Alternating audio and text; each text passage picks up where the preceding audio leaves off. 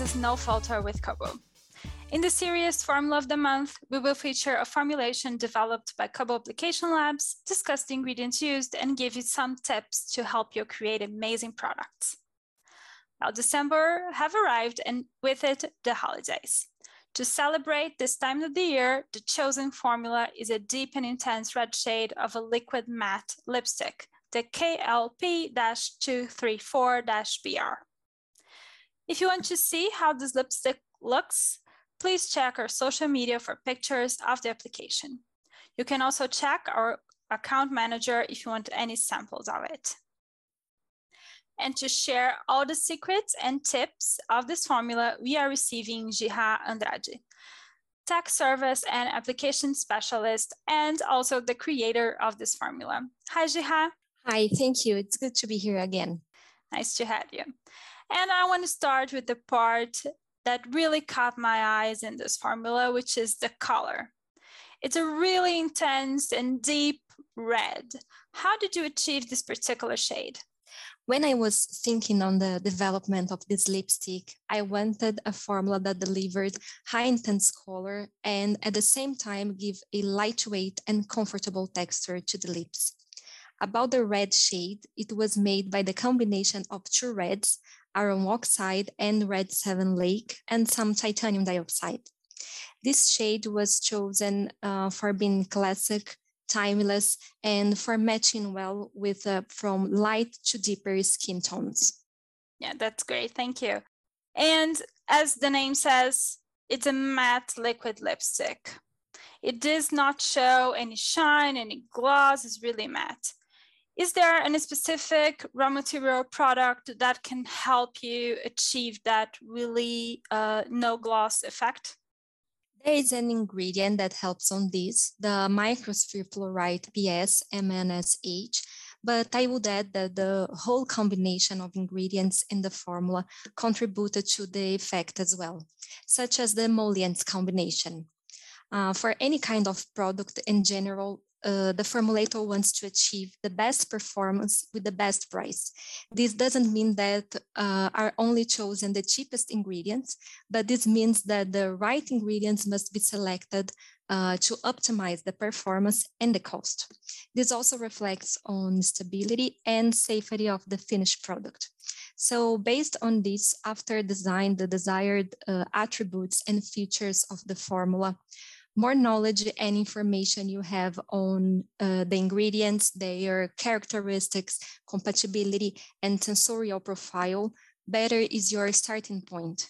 And then test. It's important to go to the bench and see how the ingredients behave. Trying on the product and in the area that the product was designed for is also essential. If the formula has as end use the lips, apply it onto the lips and not only on the hand or arms.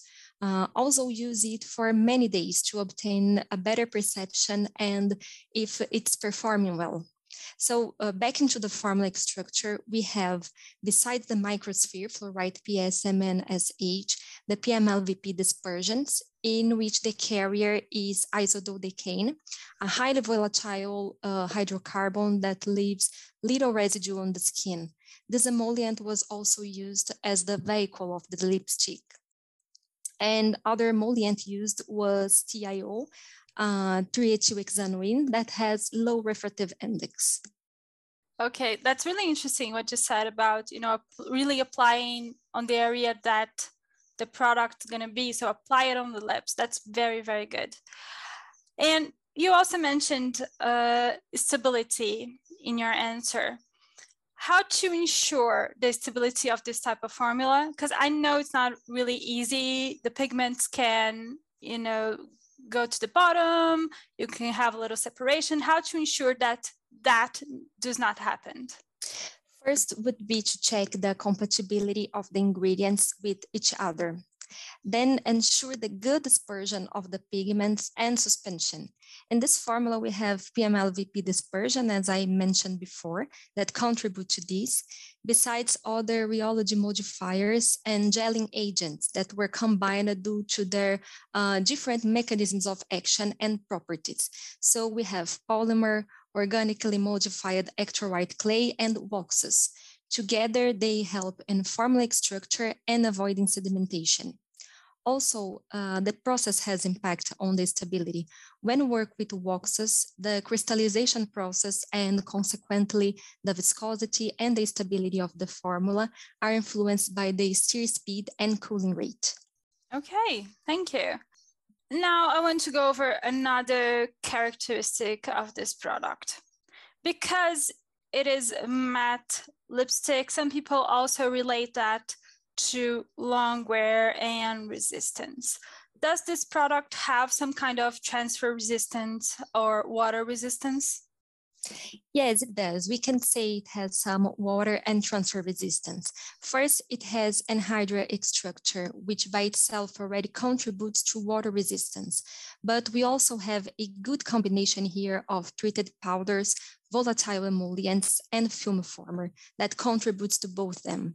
The treated pigment used was ITT, which is lipophilic and impart good skin adhesion, and the microsphere fluoride PSMNSH has a hydrophobic treatment. The film former used here was Coboguard 5400 IDD, which is an oil-soluble polymer, the hydrogenated polycyclopentadiene in isododecaine. Thus, the high amount of volatile emollients present in this formula favors that the residual film over the lips be formed by the treated powders and the polymer from Coboguard 5400 IDD.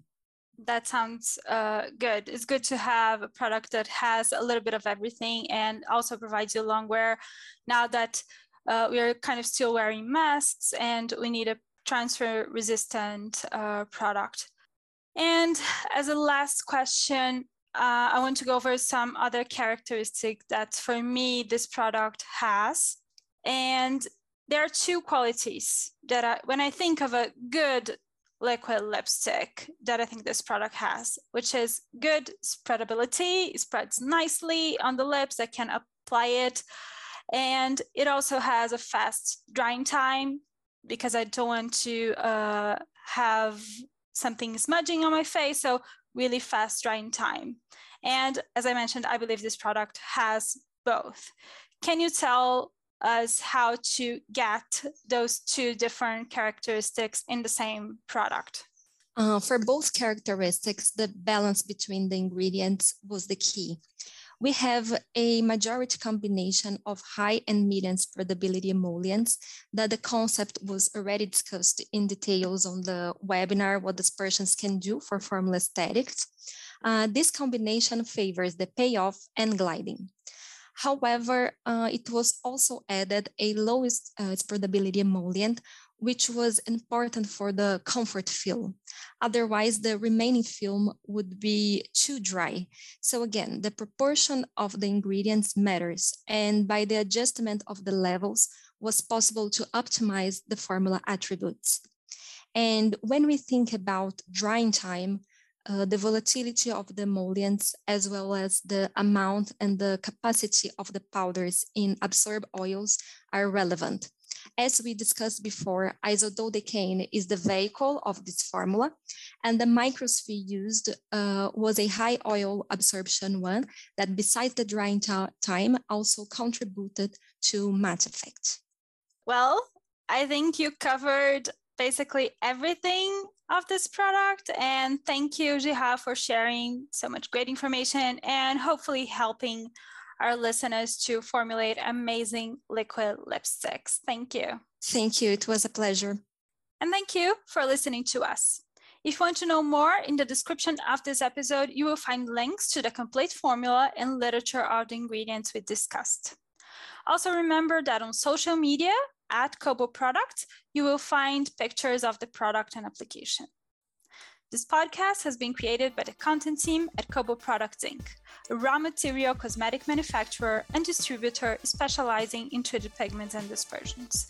To not miss any new episodes, be sure to follow us on Spotify or the platform of your choice. See you next time.